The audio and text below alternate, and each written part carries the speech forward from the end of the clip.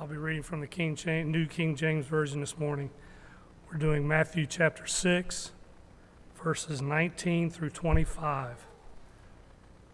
Matthew chapter 6, verses 19 through 25. Do not lay up for yourselves treasures on earth, where moth and rust destroy and where thieves break in and steal. But lay up for yourselves treasures in heaven, where neither moth nor rust destroys and where thieves do not break in and steal. For where your treasure is, there your heart will be also. The lamp of the body is the eye. If therefore your eye is good, your whole body will be full of light. But if your eye is bad, your whole body will be full of darkness. If therefore the light that is in you is darkness, how great is that darkness?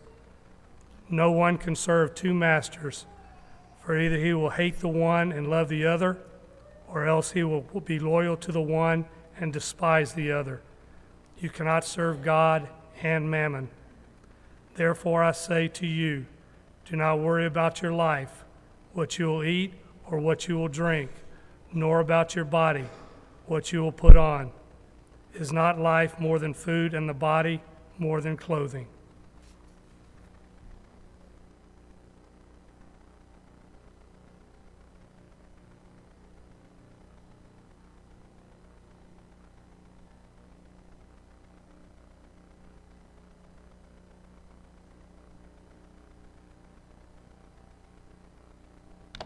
That's better. Sorry about that. Good to be here. I want to reiterate that. And also want to spend a little bit more time talking about Kyle. Not in a bad way. I have a deep appreciation for Kyle. I always have. He was a very innovative youth minister as we were kind of growing up together, trying to think of ways to articulate the lessons and that sort of thing. I always looked up to him, his abilities and that sort of thing. And honestly, I thank God for my friendship, and I wanted you to know that, Kyle, in front of all these people. Maybe raises be in the future, that sort of thing. I don't know. It's all that sort of, good publicity for you. I also really enjoy being here today. It's a great, reunion for us and some fantastic friends that live up in this area. I mentioned that in class, won't belabor that point, but one of our greatest memories is I actually was fortunate enough to do their wedding, Brandon and Emily Clark. And my oldest son, who I now look up to, was their ring bearer as a little child, and he danced his way down the aisle, and then halfway down the aisle, he decided he was going to sit down and have a picnic. And so, just wonderful memories, and I had to go down there with Bible and notebook and everything and haul him up on the stage and that sort of thing. So that's fun. But then it's also neat to be able to see people that I've known ever since I was a wee youngin'. I don't know that I was ever small, but I was short, still am short. But Billy and Gloria, it's good to see you guys. And kind of grew up when they were in Mobile, and then Billy's parents live in Enterprise where we served. So we, got connections with that family. It's good to see you guys. When I was in 10th grade, I was a second-string catcher on our baseball team, and we had a crosstown rival that fancied itself as the baseball program in Mobile. And if you know anything about Mobile, Alabama, there's probably a lot of things that we're not good at. But don't you dare go up against us in sports, because we will put out an athlete, okay? A lot of players in the SEC right now came out of Mobile. A lot of famous baseball players, Karen, came from Mobile, and that sort of thing. We will create athletes in Mobile. And this program that we were playing fancied itself as the baseball program in Mobile. And so they tried to recruit kids and that sort of thing. We were more of a football program. We weren't putting out any prospects, but we flat sure were winning. And then along comes the class that I was in that had a bunch of special guys that I got to play with. Little bitty old private school signed 9 guys out of our class, college scholarships and that sort of thing. It was pretty remarkable. When I was a 10th grader, I had a catcher in front of me that had a pop time that was incredible. It was pro level. He could snap a ball down to second base. He just didn't do anything with it. I don't know what he's doing these days, but I was behind him. He was phenomenal.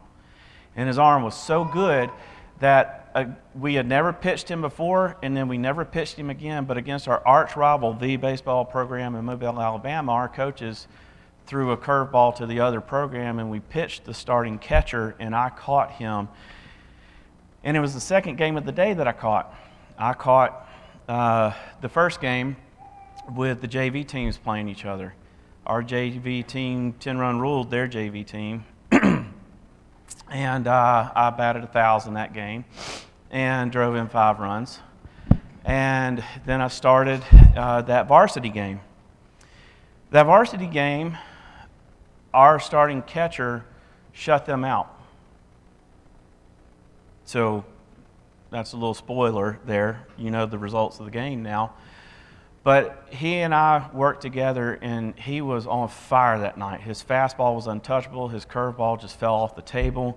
And then he had a changeup that I had no idea where it came from, but he would just absolutely freeze people in their batting attempts and that sort of thing. And I went 4 for 4 that night. We won the game 2-0, and I drove in both runs. And as a sophomore, I was named Player of the Week in Mobile County. And, it was like, whoa, where did that come from? Because the guy in front of me is 10 times better than I am, but cool. He was the starting pitcher, but I got the nod, in the paper that week. And that was awesome. By the way, that program put out a young man, y'all might know him around here by the name of Josh Donaldson.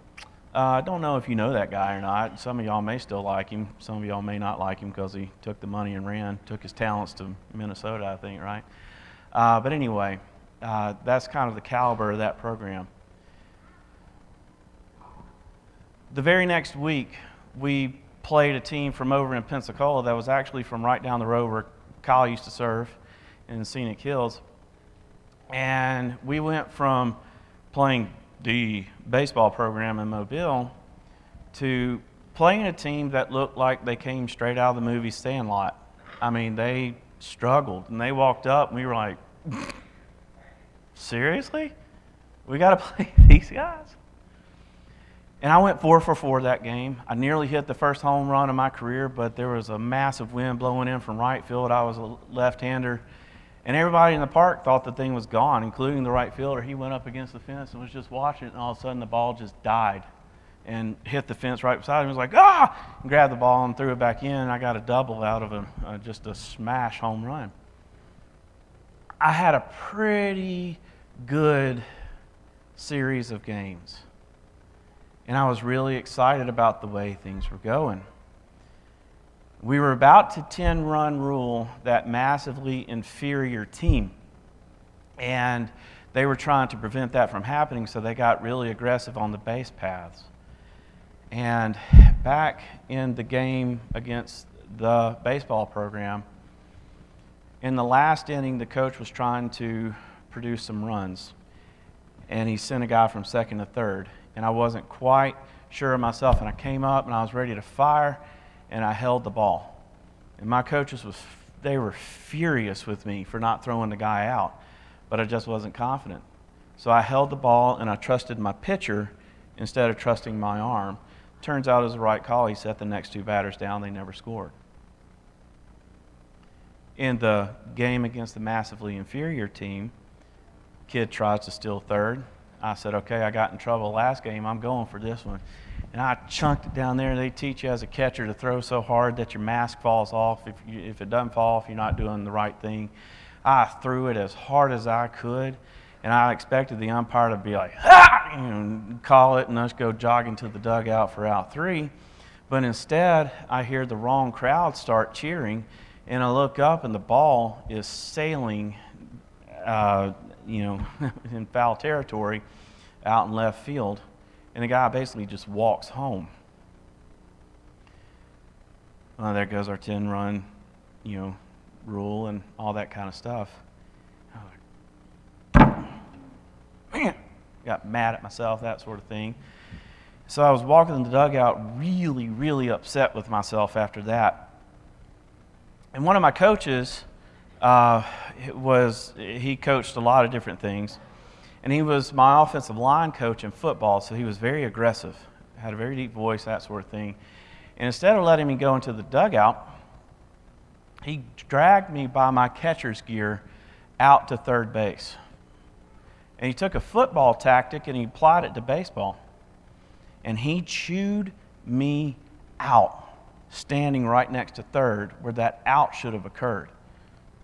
Challenged my manhood, told me to grow up, be a man, all that sort of stuff. And there was nothing I could say. It was a mistake seen by the world. The problem with that is, in football, if you irritate your players enough as a coach, you can take that energy that you internalize, and some linebacker out there or some defensive end out there is going to pay the price when you come out of your stance, you go up in the hole, and you break their face mask, because you can out-process everything that your coach just chewed you out about. But baseball is a game of finesse. Baseball is a game of a lot of mental and physiological coordination, all happening in microscopic movements. That being said, I developed a case of what's called the yips. And if you don't know what the yips are, you can Google Mackie Sasser. He was a professional catcher back in the 90s for the Mets. He got hit at the plate, and he's famous for this now. But he got hit at the plate, and he never could throw the ball back to the pitcher after that. He would sit there and just freeze. And it got the same for me. And so for me, instead of framing a pitch and popping it back to the pitcher, the rest of my catching career, I had this microscopic moment of anxiety that affected my throwing hand, that made me spasm and not let me throw down correctly. So I would sit there, and instead of popping it back to the pitcher and letting him have a good time, I would act like I was, lobbing a basketball to him, and it drove some of my pitchers crazy. It was a microscopic moment of anxiety, is what causes that. Now, tell you another story. Because we're here this week, and because up north of here, y'all have such beautiful natural resources, we took a little vacation this week with our family. We were hiking up to Anaruby Falls and that sort of thing this week. And my wife and I we think we're funny people. Would you agree? We think we're funny. Not everybody does, and that's okay. Not everybody thinks that we are funny, sometimes including but not limited to our children.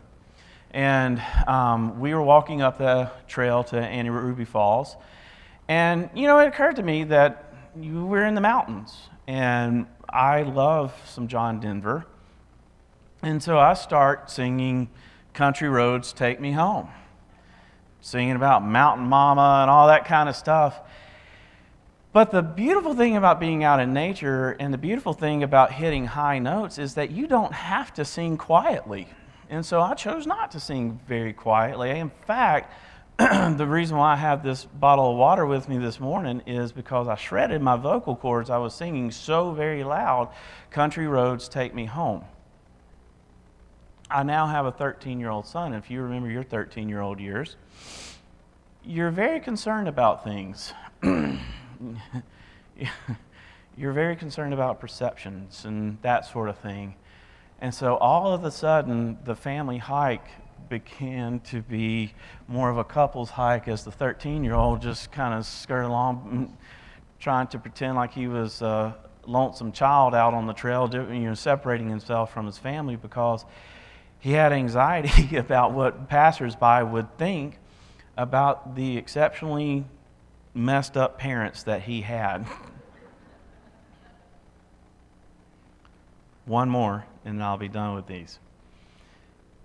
2 years after my baseball incident, my senior year in football, same coach, actually, but in football.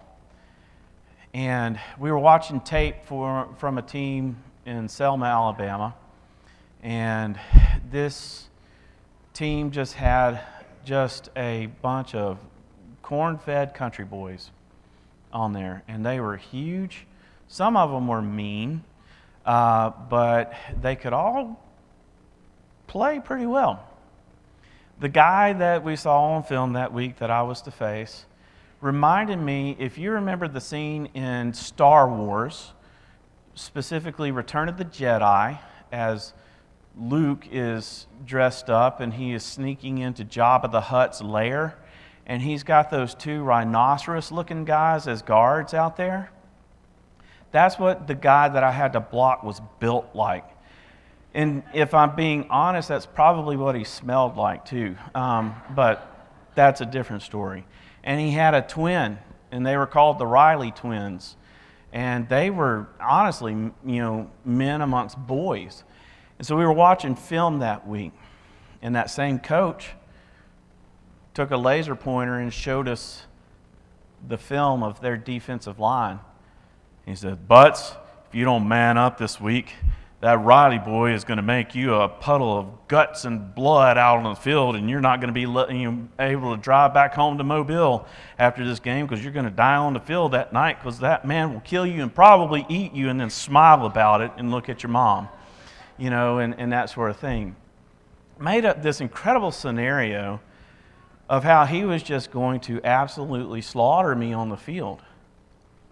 To the point that when I stepped out on the field, I had an incredible amount of anxiety that I used to create adrenaline, which I used to then seal him off from the holes.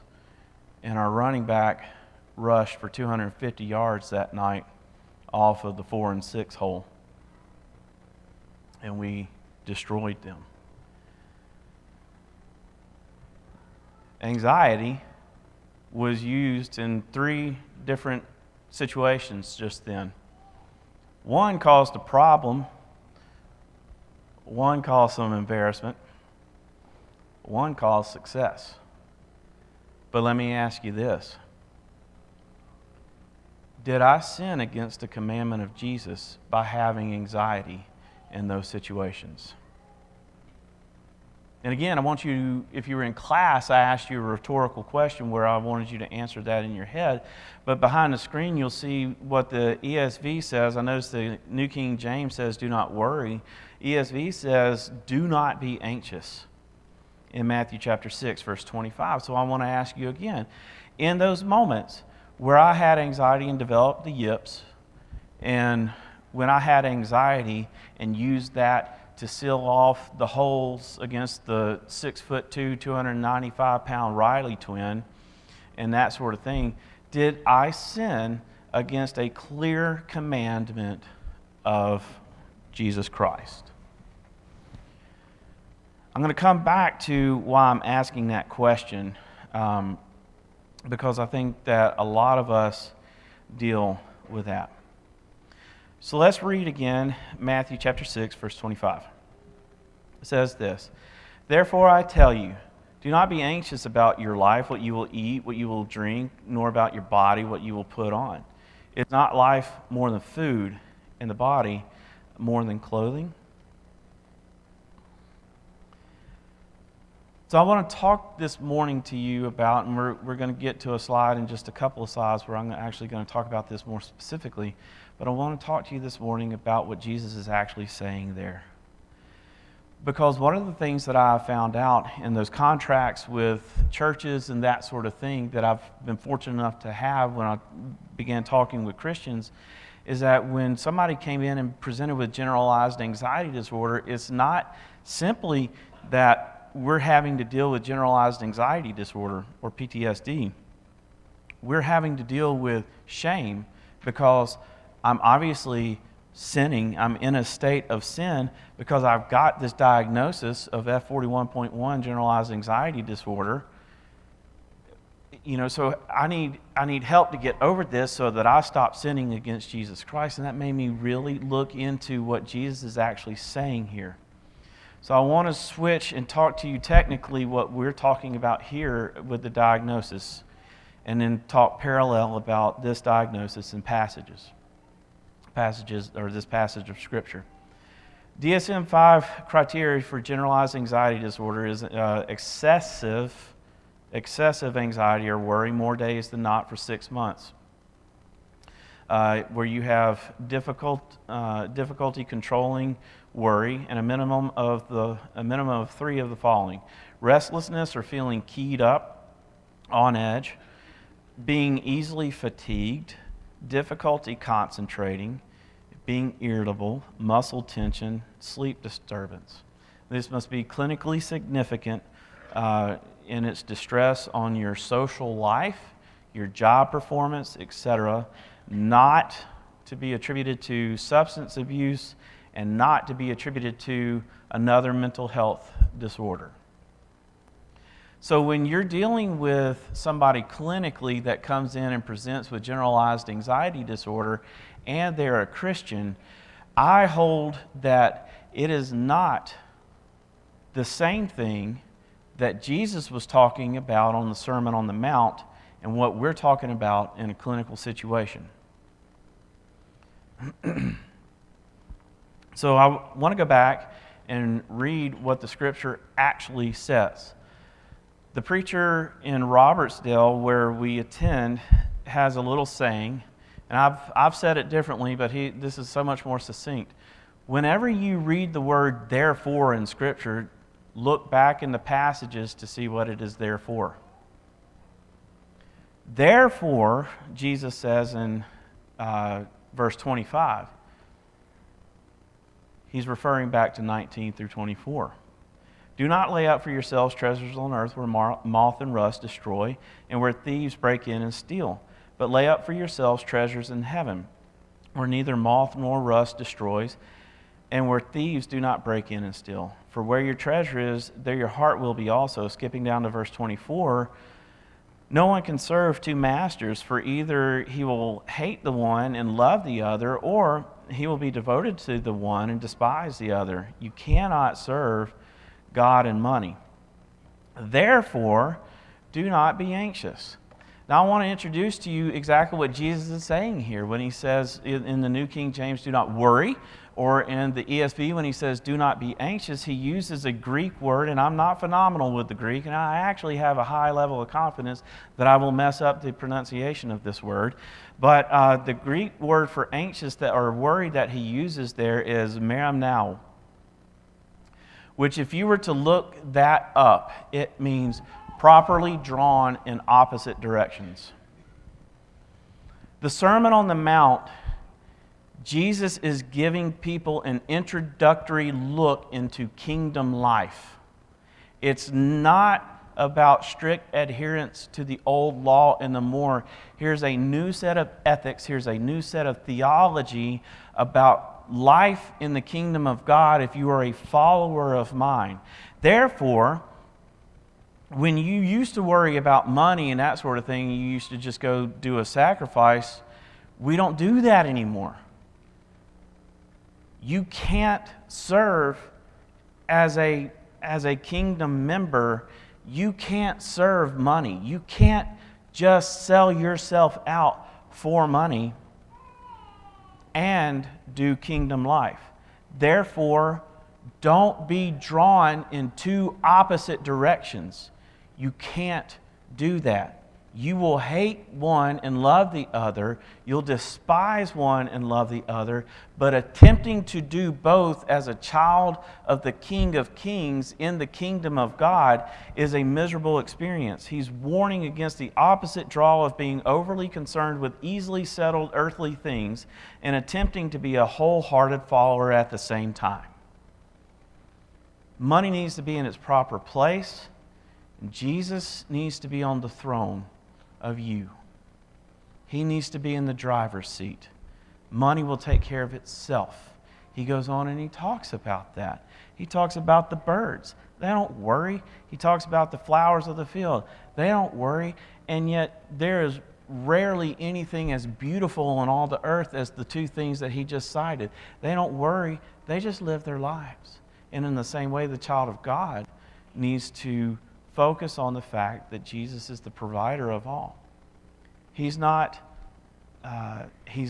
dealing with what we talk about with anxiety today. So what are the effects on this and on us regarding this?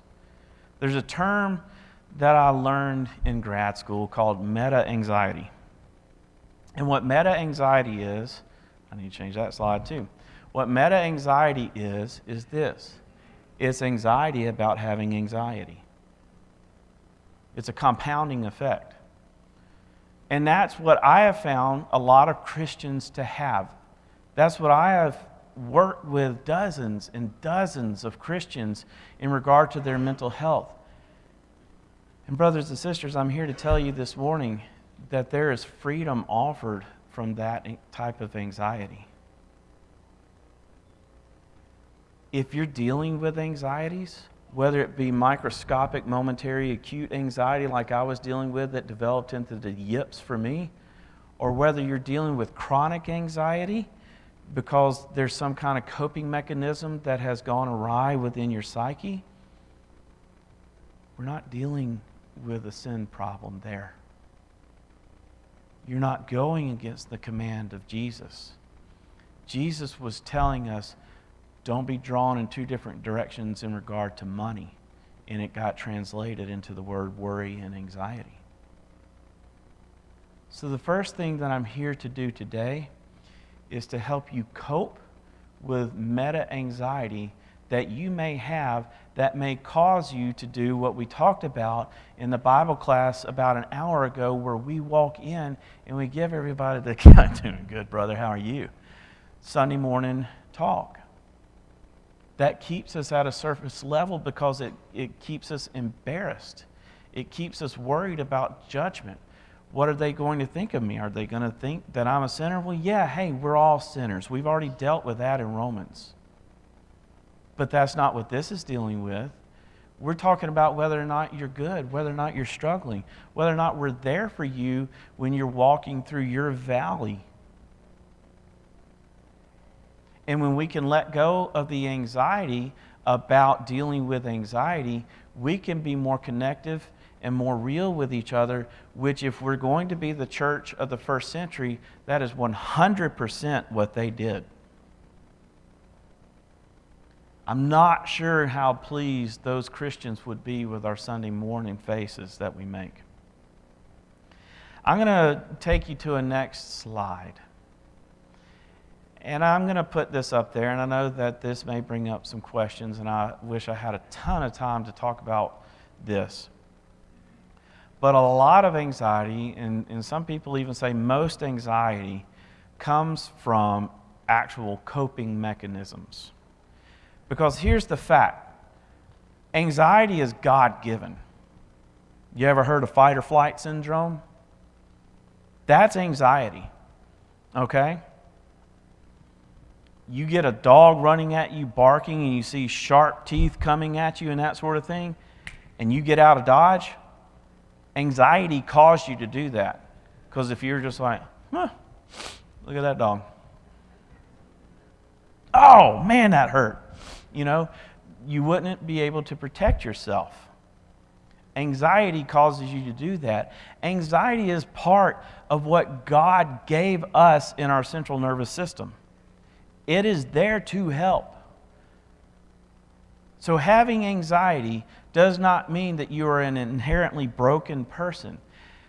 When you begin to deal with anxiety more and more, and it becomes stronger and stronger and stronger, one of the things that occurs along the way is that some coping mechanisms actually feed into the anxiety and help prolong it. One of those things probably stems from what we were talking about earlier with attachment stuff and a lack of self-belief. When we look for approval for ourselves through the feedback of other people, we have an anxiety loop that is occurring because we constantly need that feedback to build up ourselves. So lack of self-belief, seeking to verify that we are a person of value through the feedback of other people is a possible cause. There's a psychologist named Mark Rose, and I was doing a class with him earlier this year, and he talks about the use of safety signals. Safety signals is what he defines as people or objects that are used by a person dealing with anxiety to avoid confronting the thing that they are anxious about. Okay? So people can be used as a safety signal. People can be used as a faulty mechanism to handle anxiety. Your phones can be used as a faulty mechanism of anxiety, and we talked about that in the class, but it is 100% one of the leading things to the epidemic of mood disorders these days, because a lot of times what we do, and trust me, adults, we want to say, these kids these days, Put a timer on yourself and see how often you've got to go to your phone. Adults struggle with it just as much as teenagers. But those things are called safety signals, where you are avoidant of the things that make you anxious, and therefore you don't ever confront the things that make you anxious. Therefore the anxiety is prolonged and becomes a pattern of your life. And then there's also family patterns. A lot of families feed into anxiety for the individuals. So I need to ask some advice from people. What time am I supposed to end? Now? I'm good? I got another hour? Okay. Make y'all more thankful for Kyle. All right, so, but seriously, 5-10 minutes, wrap it up, hush. All right, we'll do that. So let me go through this. This comes from a certain field of therapy, okay? But it is also extremely biblical. One of the things that we do within ourselves is called distorted thinking. And it's where we take the external things, we interpret it differently, we internalize it, and then we assign a meaning to it. And there's a lot of different cognitive distortions that people use, okay? And maybe I can go back over this some with y'all tonight, because I'm going to have to speed through this, but this is extremely important. These are about 10 cognitive distortions. You can look up Dr. David Burns. He's a lead cognitive behavior therapist, and he has these on most of his websites. He also has a book called Feeling Good. That's a great title, that sort of thing. But a lot of us think in dichotomous terms, or all or nothing thinking. And when you think about yourself or the world in black and white or all or nothing categories, shades of gray don't exist. There are no other possibilities other than absolutes, and therefore you are either a success or a failure. You can't look at setbacks as something to learn from, and therefore you condemn yourself. Overgeneralization is when you think about a negative event as a never-ending pattern of defeat, or a positive event as a never-ending pattern of success. Your narrative gets built. Well, I shouldn't be experiencing that because I won last week, therefore I'm the greatest. Why did I lose tonight? And it rocks you. Mental filtering is when you think exclusively about your shortcomings and ignore your positive qualities and accomplishments, or you dwell on the positives and overlook the negatives. Discounting the positives is very similar. You tell yourself that negatives or positive facts don't count, so as to maintain a universally negative or positive self-image. Mind reading. or jumping to conclusions. You jump to conclusions that aren't warranted by the facts. There are two common forms of jumping to conclusions, which is mind reading and fortune telling. Mind reading, you make assumptions about how other people are thinking and feeling. And fortune telling, you make dogmatic negative or positive predictions about the future. Magnification is where you blow things out of proportion or shrink their importance inappropriately. It's called the binocular trick, where you're either magnifying at one end or minimizing it looking through the other end, to where small details are greater or smaller than they actually are. Emotional reasoning is when it's real. It has to be. That's how you feel. And that's an easy one to understand. And I want to spend a little bit more time on this next one, because this, dear Christians, is where most of us dwell. Because a lot of our internal talk centers around should statements. Oh, I should want to do better. I should be a better Christian. I should be over this by now. I should, da-da-da-da-da. And every time you talk to yourself like that, it feeds into the depression and anxiety loop. Labeling is when you label yourselves or others. Labeling is actually an extreme form of overgeneralization, because you see your entire self or essence as defective and globally bad or superior. And then finally, blame. You find fault with yourself, but the way it comes out quite often is you find fault with other people, because you judge yourself so much. And the trick to all of that is to learn to reframe. In Christianity and in psychology, there's a lot of talk about how you think about what you think. That's why in Philippians, Paul talks about focus on good things. Focus on beautiful things. Focus on encouraging and positive things and that sort of thing. But in session, what I teach people is this. I have a chart where we talk about activating events. I have a chart about where we label our automatic negative thought. We learn to label that cognitive distortion. We learn to recognize what's going on in your life. And then this last column over here is a column where we learn to reframe, where you learn to look at other more positive possibilities other than the negative interpretation of what you have. And you may be sitting here thinking about like, oh, yeah, I know that's probably what they're doing. But I want you to accept the challenge today to reflect on yourself. This isn't about the teenager that you're thinking is struggling. This isn't about your family member that's the black sheep. This isn't about somebody at work. This is about you. This is about me. Because the thing is that we all use cognitive distortions at a time. We use it to drive us a little bit. We talk down to ourselves as though there's a coach in our head that tells us what we should be doing. When we learn to reframe our interpretations, we can see things in a much less pressure-inducing way. We can relax a little bit. We can be thankful a little bit more. We can accept the fact that beyond this moment that we are interpreting and experiencing, our Almighty God has a plan. And therefore, we can learn to trust the peace that passes understanding rather than our interpretation. So this morning, I was struggling with exactly what the invitation should be for a sermon such as this. Because my point is that you're not sinning by having anxiety. But if you need to talk about that, this is a great time.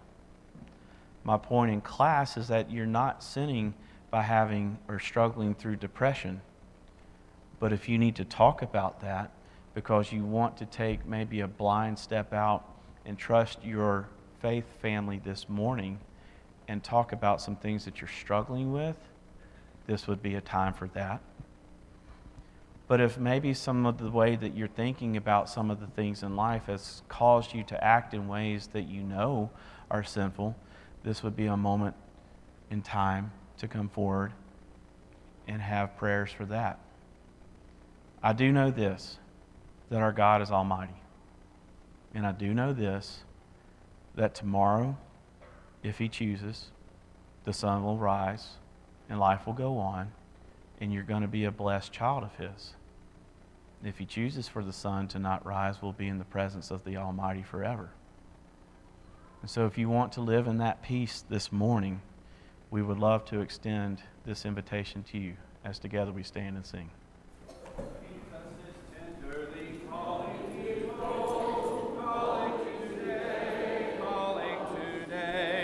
Why from the sunshine of love wilt thou roam farther and farther away? Calling today, calling today. Jesus is calling, is tenderly calling today. Jesus is calling the weary to rest, calling today, calling today. Bring Him thy burden and thou shalt be blessed. He will not turn thee away. Calling today, calling today. Jesus is calling, is tenderly calling today. Jesus is pleading, oh, list to His voice. Hear Him today, hear Him today. They who believe on His name shall rejoice. Quickly arise and away. Calling today, calling today. Jesus is calling, is tenderly calling today. Thank you, Brother Butts, for that wonderful lesson, both wonderful lessons today. Looking forward to your lesson this evening. I want to thank everybody for being here this morning, our members especially, but also our visitors, everybody who came in to visit with us this morning or visiting online with us. Hopefully you'll stick around afterwards and we'll get to know you a little bit. We'd like to encourage you to be back with us this evening here, Brother Butts' lesson tonight about addiction at 6 p.m. tonight. Our closing song this morning will be number 523. Our God, He is alive. Number 523. And after this song, we're going to be seated. Scott Sitton has a quick announcement for us. So we'll sing the first and last verses of 523. There is beyond the azure blue a God concealed from human sight. He tinted skies with heavenly hue and framed the worlds with His great might. There is a God, He is alive. In Him we live and we survive. From dust our God created man. He is our God, the great I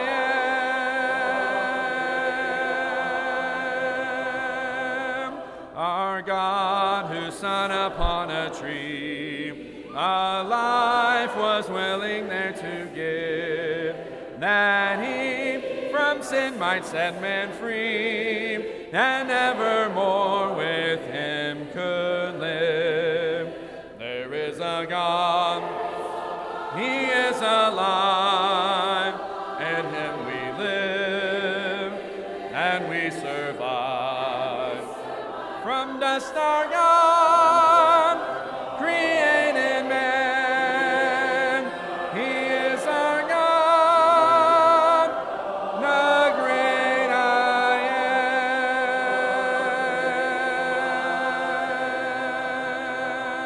am. Please be seated.